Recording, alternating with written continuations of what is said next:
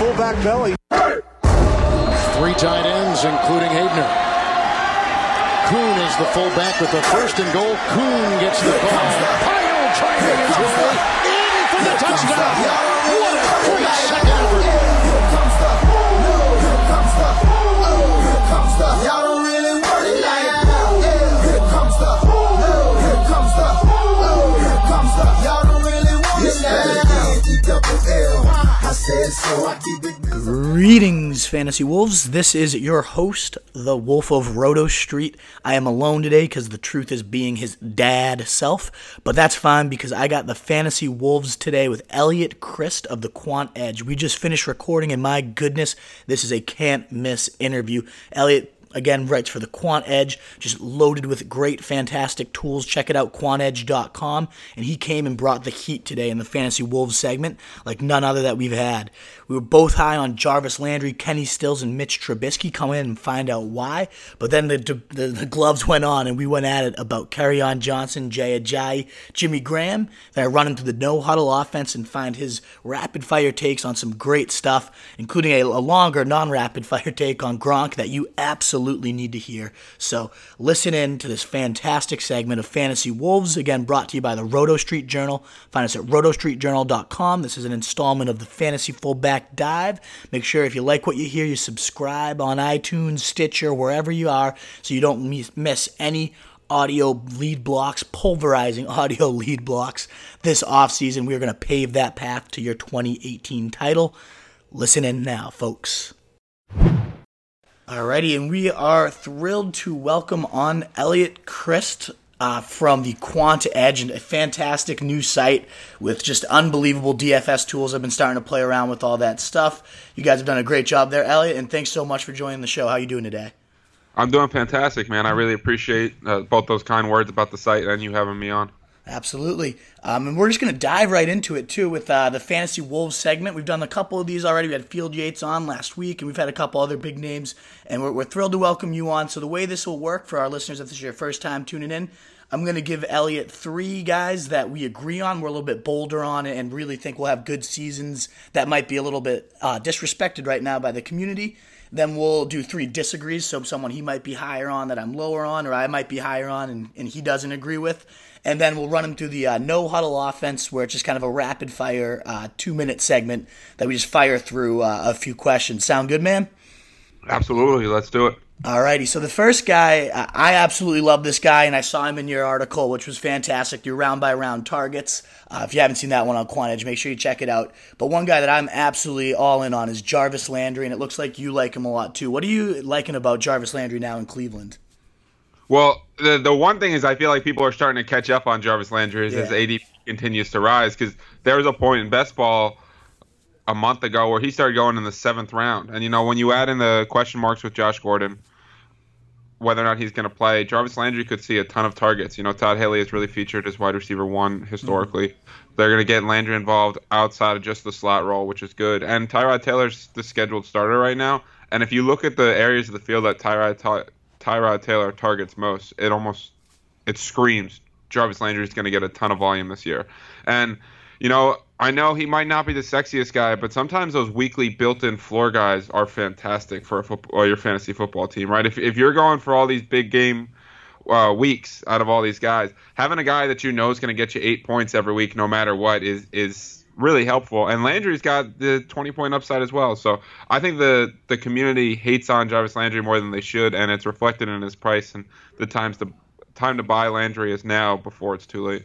Absolutely. I agree fully with everything you said. The floor is just so established every week, but I think in Cleveland, those points you mentioned raised that ceiling so much. Todd Haley dominated with, you know, elite talents, obviously, like Antonio Brown and Larry Fitz, but he's also made monsters out of Dwayne Bowe and Steve Breston, even at 1,000 yards under him. So this guy knows what he's doing with his wide receivers, a former wide receiver coach, sending and on a more diverse route tree as well for Jarvis Landry. We saw his first catch last week with the Browns was a 32-yard reception, longer than anything he did on 114 catches with the Dolphins last year. So, I mean, he's used more extensively, kind of capitalizing on that ability at the catch point, which I don't think he was really used used appropriately in Miami. Just got a lot of dink and dunk routes. He can do a lot more than what he showed there, and I think Haley's going to be the guy to really exploit that out of him, especially with a quarterback, like you mentioned, like Tyrod Taylor. Those two just seem completely linked in, same page. I love him as well, so great points all around there. And the other guy now, so Landry leaves Miami, opens up some targets there, and a guy we think both is not getting reflected for is Kenny Stills. What do you like about him?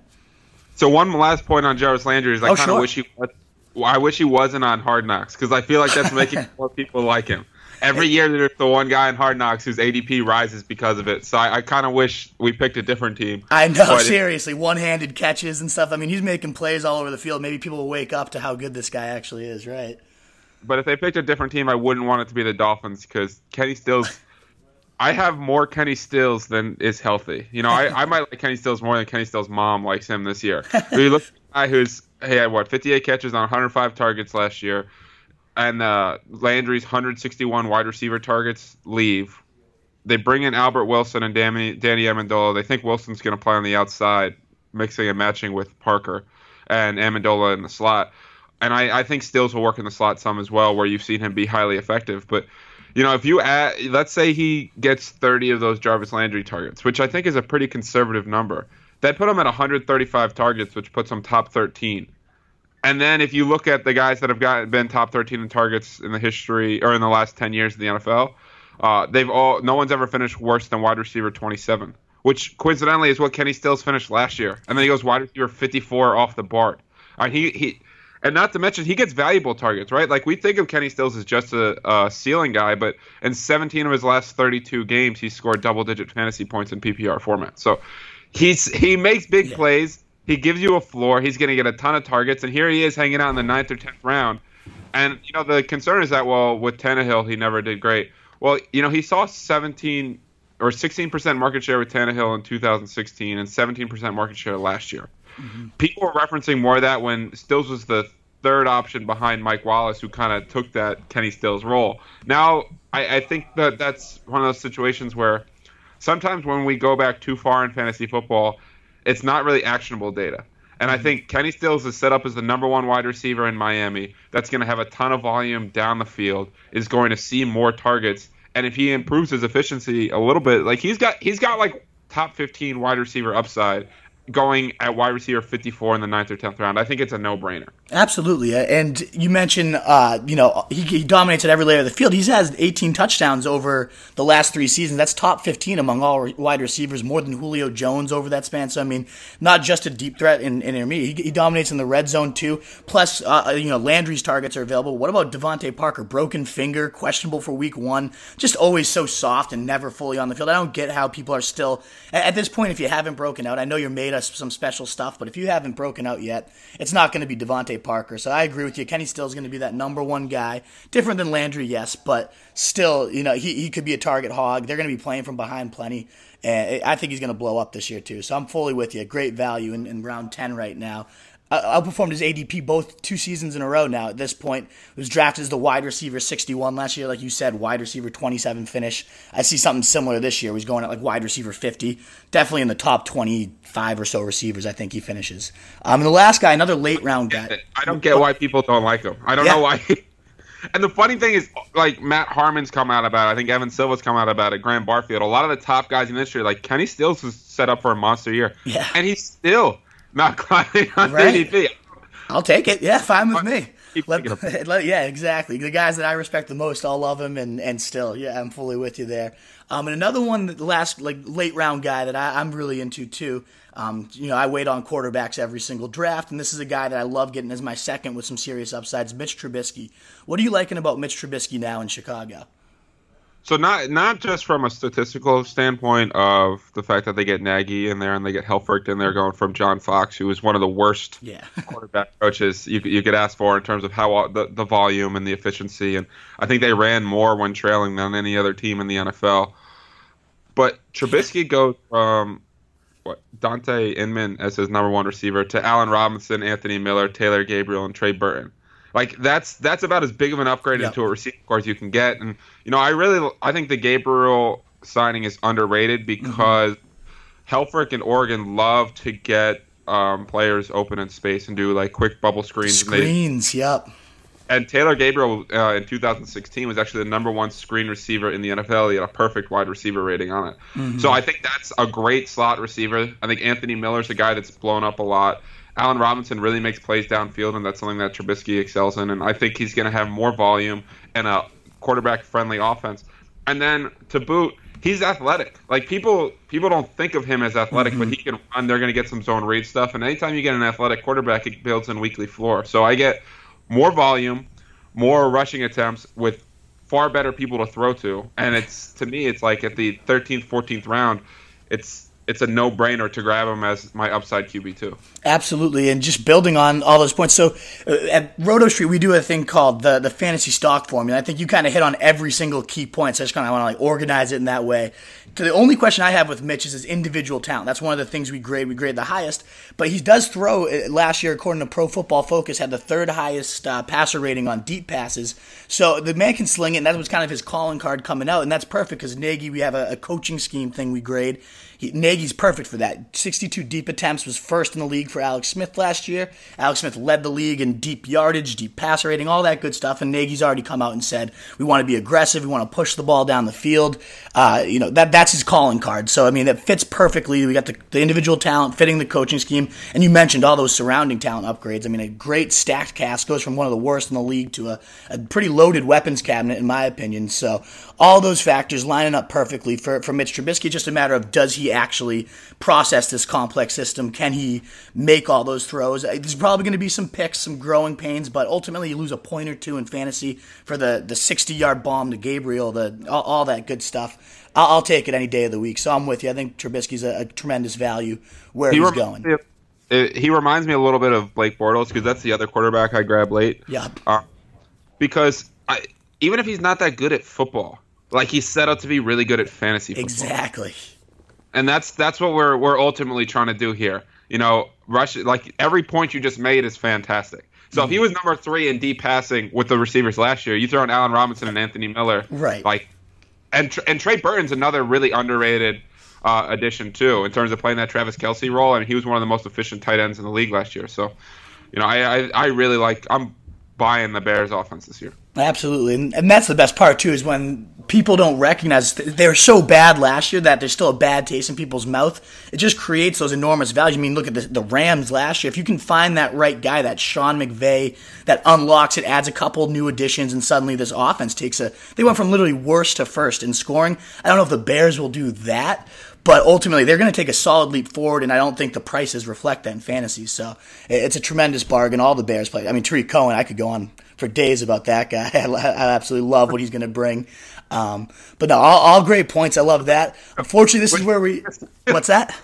I said Cohen helps Trubisky too, right? Because he's a dynamic receiver. So we just added another guy that, when Trubisky can throw the ball 2 yards and then Cohen can do the rest. Exactly, do all the work. And he's getting split out wide, getting sent deep. I mean, he's just going to be a mismatched terror under Nagy. And the rushing ability, too. I'm glad you mentioned that. With Helfrich coming from Oregon, obviously runs tons of spread, used Mariota in that running, so much rollouts, all that good stuff. There's going to be tons of upside with Trubisky that's just going completely under the radar. But this is the part of the interview where there's been some good agreements. I love all the takes, but we're going to start disagreeing a little bit. So yeah, here we go. The first guy I want to talk about is Kerryon Johnson. And you're not alone. A lot of people are loving this guy. I do like the individual talent a lot, but I'm a little bit worried about his situation and not sure he's going to be as useful in fantasy as he is going to be on the real field. So why do you like Kerryon Johnson as much as you do? So this is actually something I tweeted about this morning, that you need to understand when to let a player go, right? Like you can have a guy as a sleeper or a value, but if he starts shooting up the board, you kind of pass on him. So Kerryon Johnson is kind of that. So maybe I'm taking a cop out here, but I got a lot of 9th, 8th round Kerryon Johnson. I think on my draft report I put him in the 7th, and even then now he goes in the 5th. Oh, jeez. And that's too much. That's too much. But ultimately, the way I looked at it was, if you compared him to the other running backs in round 8 or 9, he had the clearest path to become the dominant ball carrier. I don't believe that they care much about LeGarrette Blount. I mean, yesterday he was playing in the third quarter. He's a 32-year-old running back. They gave him very little money. I know he's the goal line guy, but if you look at him last year, I think he had 1 touchdown on 12 carries inside the 5-yard line. He was the least efficient goal line guy in the NFL. I think Theo Riddick will ultimately be the pass catcher. He's fantastic in that role. I don't think Amir Abdullah will be on the team. And you've seen the quotes about Kerryon Johnson. They added Frank Reich now. Taylor Decker gets back. I think they're going to feature him more, and he's going to be the first and second down guy. And at a late round ADP, I liked him, but once he starts going in the 5th round, I kind of back off him. So that's kind of the way I looked at it. Yeah, I got you. And granted, let's say he falls down a little bit. So last night, he only had 9 yards, 4 carries. Maybe he goes back down. I still, even in that 8th, 9th round range, we're just talking about Cohen, and sometimes Marshawn Lynch falls down that far, which is just insane to me. There's just a lot of guys I end up looking over Kerryon because I love the talent. I just think he is going to be stuck in between the 20s hell is kind of what I refer to it as. Is like he's got those early down carries. I think the line upgrades are fantastic. I think he's going to do some damage. He'll rack up some decent total yardage, but ultimately maybe Blunt does keep that goal line roll no matter how inefficient he was. He has Matt Patricia now, obviously an old Patriots guy who's a big committee guy. Saw Blunt rumble for 18 touchdowns just a couple years ago, and then Riddick's obviously going to maintain that pass catching role. And that's two of the most valuable fantasy gainers right there is receptions and touchdowns. If he's losing those and stuck in this, if Abdullah gone, that does change things too, but it could be a potential 4-headed nightmare, maybe just a 3-headed one. As good as he might be, I just don't ever love buying committees like that. I think one thing you need to factor in is the fact that they did trade up to get him. They spent significant draft capital. You see, when teams draft guys in the 1st and 2nd round at running back, they get him on the field a lot. That's true. And ultimately, I think he's going to replace Blunt in that goal line role. I wouldn't be shocked if Blunt's not on the team when the season's over. Yeah, I think that's a great point too. Is by maybe early on in the season, my between the 20 hells thing is predicting and it's going well, but he's totally one of those guys that by mid-season, his talent, the draft capital they put in, just takes over, and suddenly, maybe you only paid an 8th round pick, and suddenly he's returning 2nd, 3rd round value. It took a little bit to get there. I can see Kerryon being in a situation like that for sure, especially if they release Blunt and realize how bad he actually was at the Stripes. So, all fair points. I think we're kind of both on the both sides of this one. He's a different type of player. Yeah. It's almost a little bit similar to the Alvin Kamara situation, where they wanted Peterson to be the guy, and Kamara didn't touch the ball much the first 4 weeks, and then he obviously came on that. He's not going to do that, but I'm talking about I wouldn't be shocked if Blunt's inefficient and they're just like, you know what, you're 32 years old. We drafted a guy. Let's just go with Kerryon and Theo Riddick. I can totally see that too. Yeah, another guy that you're down on, but I'm thinking bounces back huge after a horrible bust of the year type of performance is Jay Ajayi. What has you thinking that he won't have any type of rebound? So it's kind of funny that all the things you just explained about Kerryon Johnson, I could see that being Jay Ajayi. Okay. So I think that, his 4th round price tag right now, you're looking at the guy that's going to split carries with 3 people. I think Sproles is going to have a part in the offense. I think he's going to be the pass catcher. I think Corey Clement, who by all accounts looks fantastic in camp, came on during the Super Bowl, is going to have a role in the offense, and Jay Ajayi is going to have a role in the offense. Now, I do think, unlike last year, Ajayi will see a carry inside the 5-yard line. I'm not one of these guys that doesn't think that that's possible. But I think that basically in the 4th round in a crowded backfield, it makes me worried, especially if we're talking redraft. I'll get some shares in best ball where I don't have to pick the week, but whenever you get 3 mouths to feed and you have to pay a fairly premium price tag, it makes me worried. Yeah, I think there are going to be 3 mouths. I know Clement came on last year. Sproles will return. To me, though, I'm more worried about those two kind of playing that pass-catching role, that 3rd down role, more so than where Ajayi is going to make his money. I think he's going to be the clear-cut early down guy, the goal line guy, the short yardage guy with Blunt removed.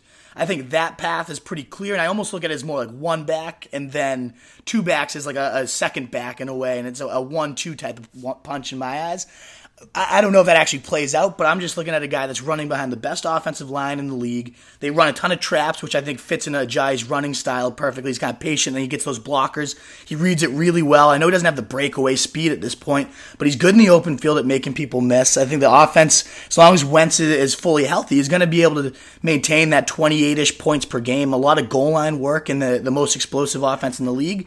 Seems to me like it could be a steal for Jay Ajayi. Plus, if Wentz is recovering and they want to kind of ride the running game a little bit more while he's getting healthy, I've also seen these reports that it's his contract year. I mean, this is just rumors, it's just puff, so you never know if it's actually true, but because it's his contract year, they might try to get the most they can out of him and actually buck Peterson's trend of committees and really try to give him 250 or so carries. Who knows if that actually happens, but there's a chance. And behind the best line and an explosive offense, I do think Jay Ajayi gets shit on a little bit too much. I think he's a better talent than a lot of people think.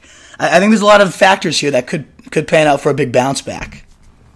Listen, there's certainly upside. Everything you just pointed out I think is really important, especially the offensive line and the way they run. The Eagles are actually the one team where I have a couple of like actual friends who cover the team as opposed to guys I just like talk to. Sure. And they keep telling me that Corey Clement looks unbelievable. Okay. That he's going to have a big role in the team. And I just feel like if they start splitting the first and second down work, or like one guy comes in one series, one guy comes in the other, it starts messing with that. Mm-hmm. But like your point, his ceiling is absolutely there, right? And we've seen, honestly, that's kind of been Jay Ajayi's entire career. Is he'll have like 3 straight 40-yard games and then a 220-yard game and 3 touchdowns. Like, exactly. He's not a guy that like, because I've done a ton of best ball, right? I don't want no Jay Ajayi. I certainly want shares to him, but I don't want to be overweight or underweight on him.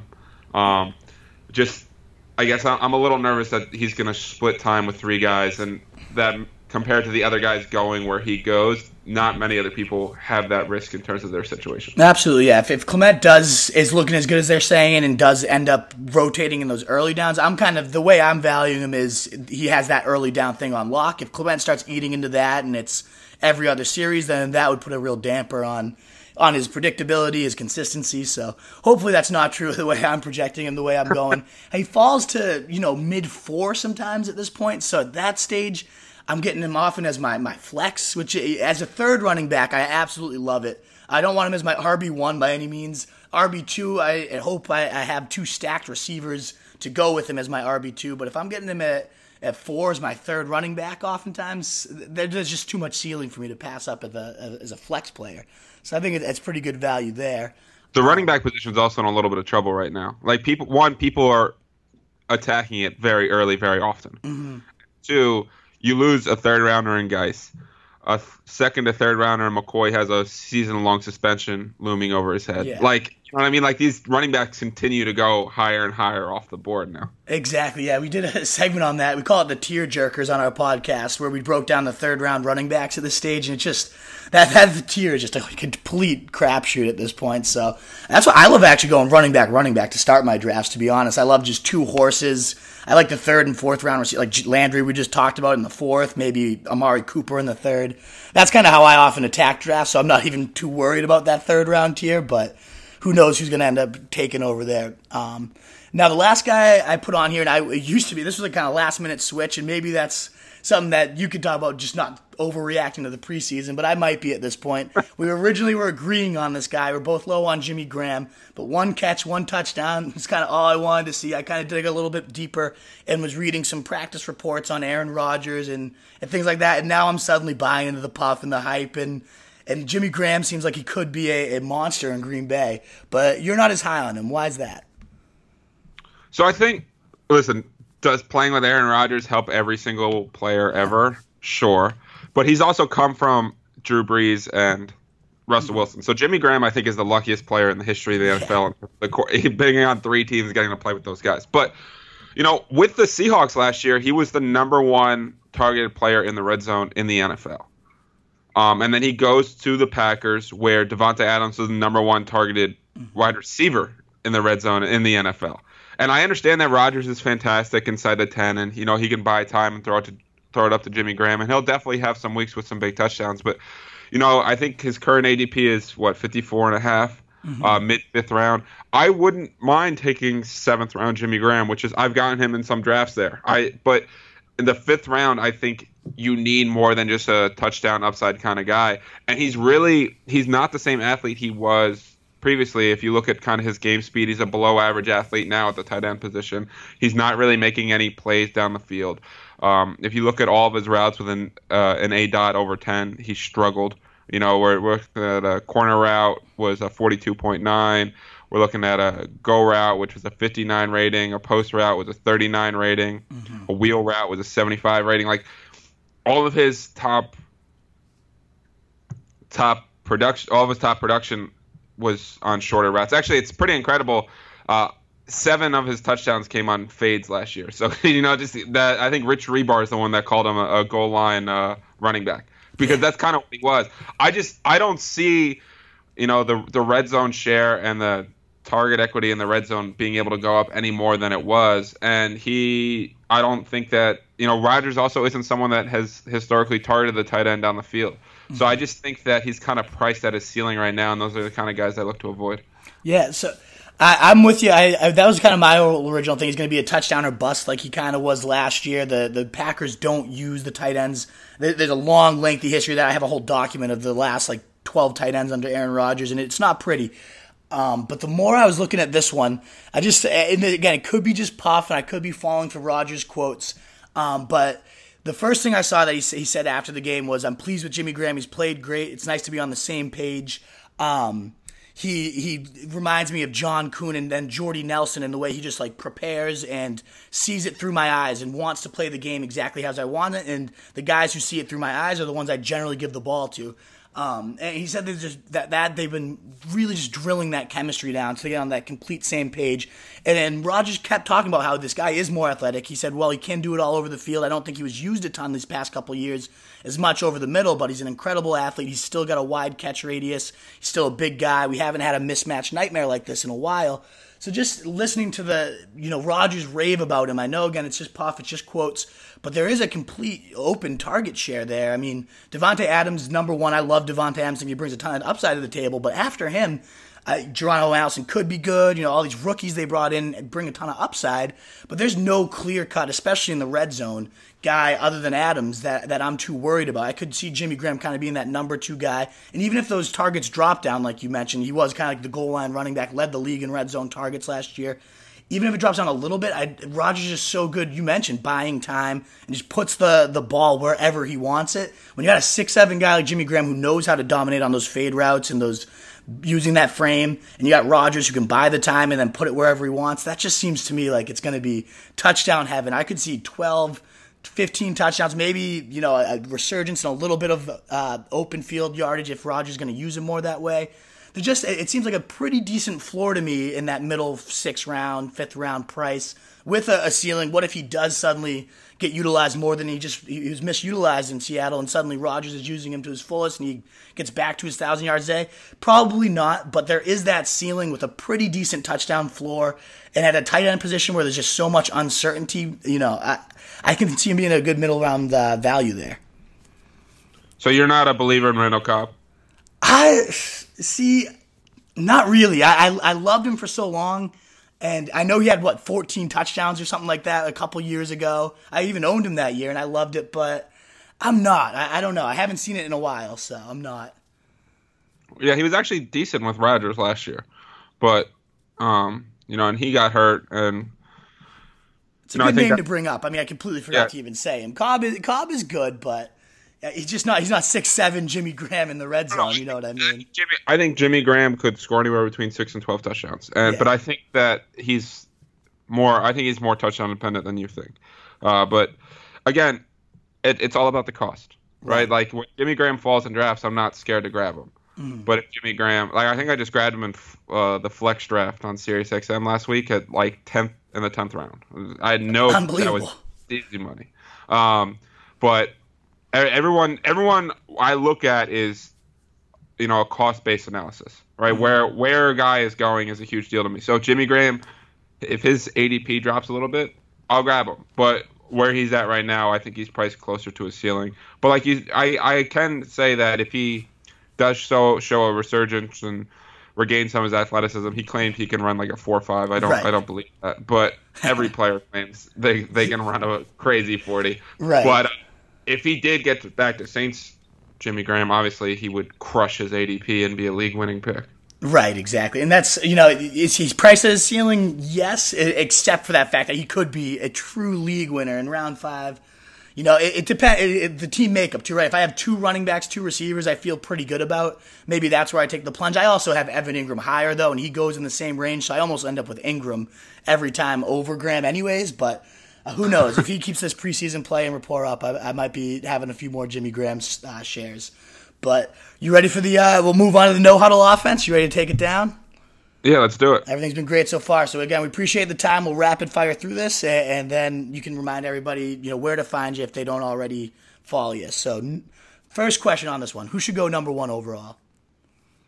So I'm gonna give a cop-out answer and say that I don't think it ultimately matters because I think all 4 guys that are in the debate are gonna have fantastic years. Me too. If you had to choose one, you're on the clock. Who is it?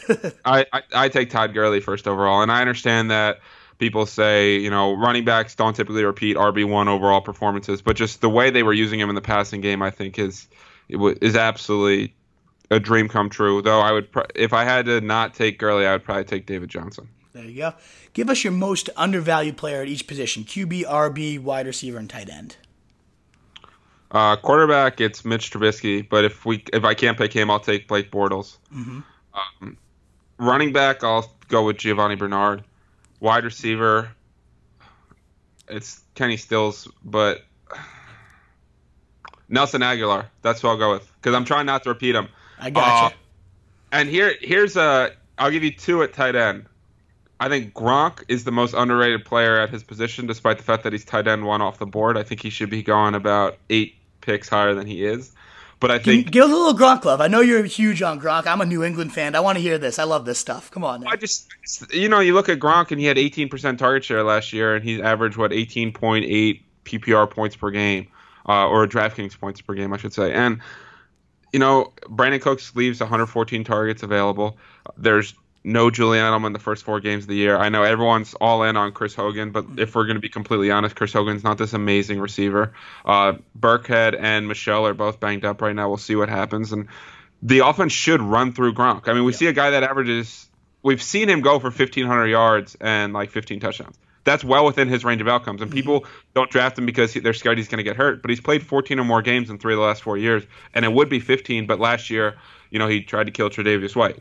So – and got suspended for that. But, I just think people are scared of Gronk injuries. But this is the most dominant player at a very thin position that can legit put up wide receiver 1 numbers. Like he can score more fantasy points than Michael Thomas or Julio Jones or Odell Beckham. Like he can do that. I mean, I think he ended up with 214 or 240 last year. I forget which number. One of those 2. But obviously that's a big difference. But I just remember the 4s. Anyway. Yeah. But I just think that, and he's always gone in the first round, and now you get him in the 2nd or 3rd round, and that's a league-winning pick to me if he doesn't get hurt, and I'll take my chances on that. And late round guy, I'll go Eric Ebron. I think he's going to pass Jack Doyle. I know everyone loves Jack Doyle. Doyle saw 108 targets last year and had 600 yards. Like he's not very good. He's a reliable underneath guy, but they talk about Eric Ebron splitting out wide, and they're going to get him involved and target him in big play games. We've seen Luck be able to support 2 tight ends before, and I think Ebron's, with his athletic upside, the fact that they target him in free agency, and the fact that Doyle is overrated, I think he could have a big year. So those are the guys I'm going to go with. Absolutely. Great analysis there on all that, too. Love the Gronk pick. Most overvalued player at each quarterback. So same exact question, just overvalued. Quarterback, I'm going to go with Aaron Rodgers. Mm-hmm. That's a bold one. But it has nothing to do with the fact that I don't think Aaron Rodgers is the first overall quarterback. I just don't think he's a tier on his own. So often I'll see him go 3 rounds ahead of any other quarterback, and I think that's a mistake. Running back, I'll go with Chris Carson. Mm-hmm. I think Carson's new. I keep seeing him go in the 7th or 8th round, and I just think that I'd much rather penny at the same range at this point. I understand that there's a report that Carson might be the bell cow. I'll believe that when I see it. The 7th rounder is going to play all the snaps over the 1st rounder. Mm-hmm. Wide receiver, Demaryius Thomas. The 4th round. I mean, I know everyone loves Demaryius Thomas, Emmanuel Sanders, and Cortland Sutton, thinking that Royce Freeman and Jake Butt are also going to be fantastic guys. And I don't understand how it all works. Thomas's speed has kind of dropped off. I ultimately don't think that he's going to pay off the price tag similar to an Amari Cooper or Larry Fitzgerald kind of player. Tight end.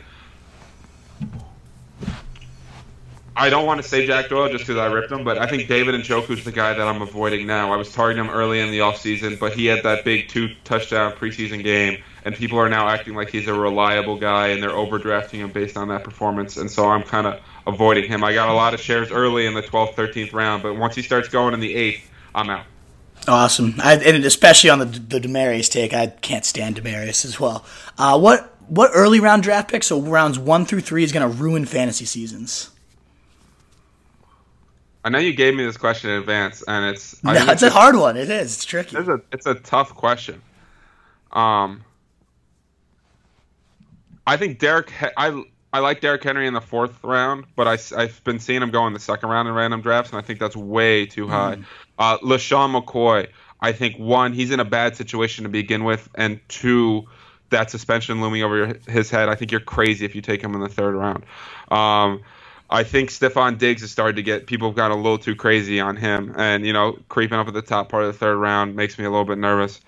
And then I would say those are the 3. And then Leonard Fournette, if I had to pick one guy in the 1st round, is the guy that makes me most nervous with those legit ankle issues kind of recurring for 3 straight years now with that workload. I think that he's the guy that, if he stays healthy, could be fantastic, but is a legit injury risk with a deteriorating ankle that shows itself time and time again. Absolutely. We call them penny stocks here, but most call them late round lottery tickets or flyers, whatever you want to use. Give us the 1 or 2 that you need to have this year.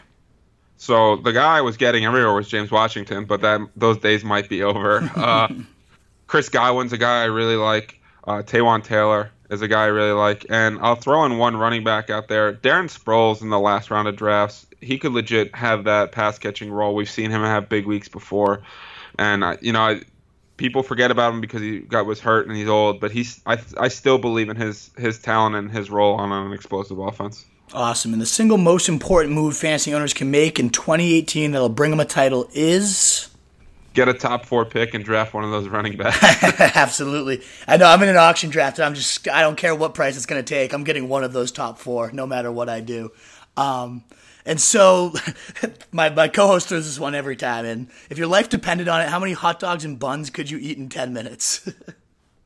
If my life depended, so if you said an over/under number, my life depended on it, I think I could get the over.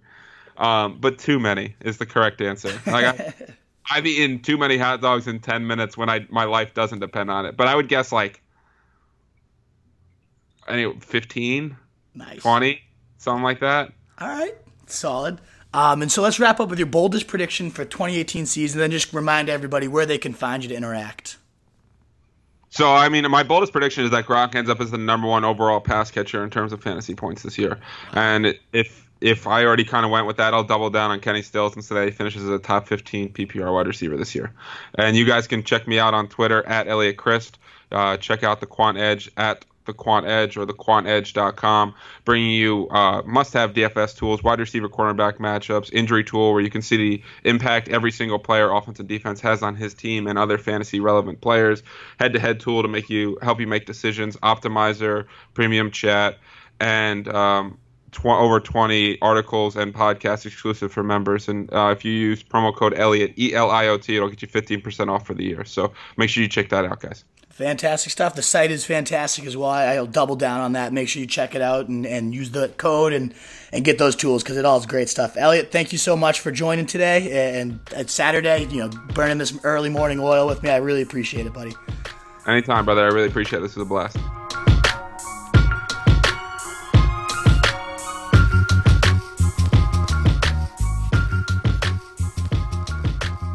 And like I promised, that was an incredible interview. Hopefully you enjoyed listening as much as I enjoyed recording. Again, thanks Eliot of the Quant Edge, quantedge.com. You can find him at Eliot Crist on Twitter.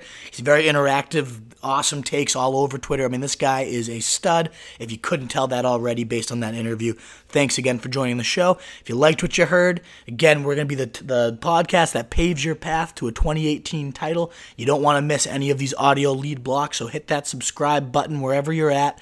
Make sure you follow all our other stuff too. RotoStreetJournal.com is our homepage. The stock watch is blowing up with all this preseason action going on. So check out RotoStreetJournal.com/stockwatch. And then, of course, all the socials. Our Instagram has been hot lately. Roto Street Journal there. And on Facebook, Roto Street Journal, where we debuted the Daily Draft Wizard this week. So much exciting stuff going on. Check out that at 6 p.m. every day Eastern Time, where I do mock drafts customized based on your needs. And then you can get me personally, Roto Street Wolf, on Twitter and Snapchat. Roto ST Journal is our main hub on Twitter as well. So check all that out. Subscribe, like, comment, interact. It's that time of the year, baby. We want to answer all your questions. Wolf out. We used to have it all, but now's our curtain call. So hold for the applause. Oh, oh, oh, oh. And wave out to the crowd and take our final bow. Oh, it's our time to go, but at least we stole the show. At least we stole the show. At least we stole the show. At least we stole the show. At least we stole the show. Straight ahead. Devlin, second effort, third effort, touchdown.